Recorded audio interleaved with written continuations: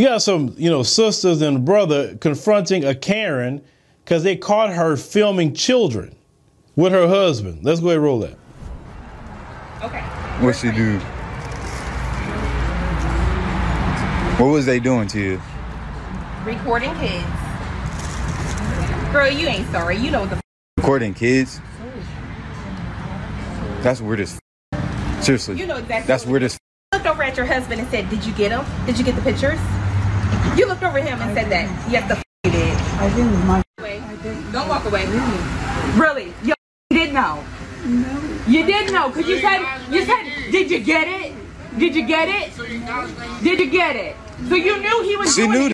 Weird, you're gross. Now, I bet you the police come now, though, because all these black people surrounding you and shit, but y'all were recording kids.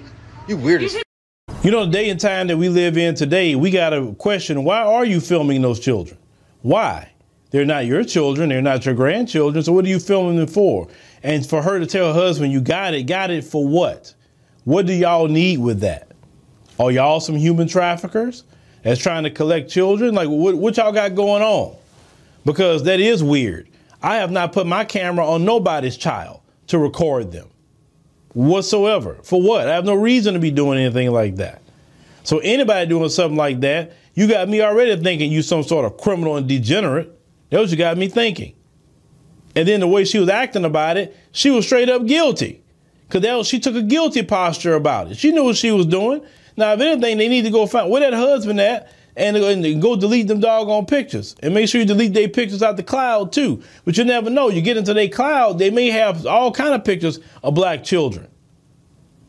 Because they know that if they can target black children, it's not going to be a big fuss if a black child come up missing. They only make a issue if it left that person's white. The only time it's a big issue. But they had every right to go question her what she was doing.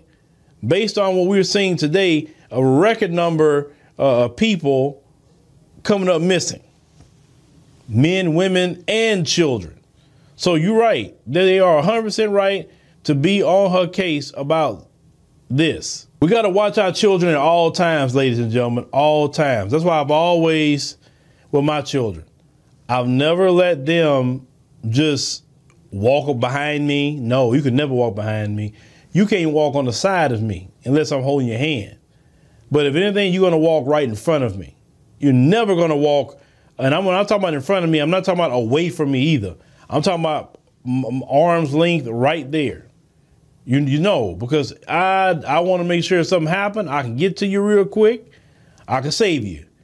But you got some parents that their kids just roam off and do all kind of things like, where your mama at? Little boy, little girl, where they at? You can't trust anybody these days about your children. You can't. Because you turn your head a split second and turn back around, your child could be gone. So make sure you always keep an eye on your children. But let me know what y'all think about this situation here. Like I said, this is utterly ridiculous.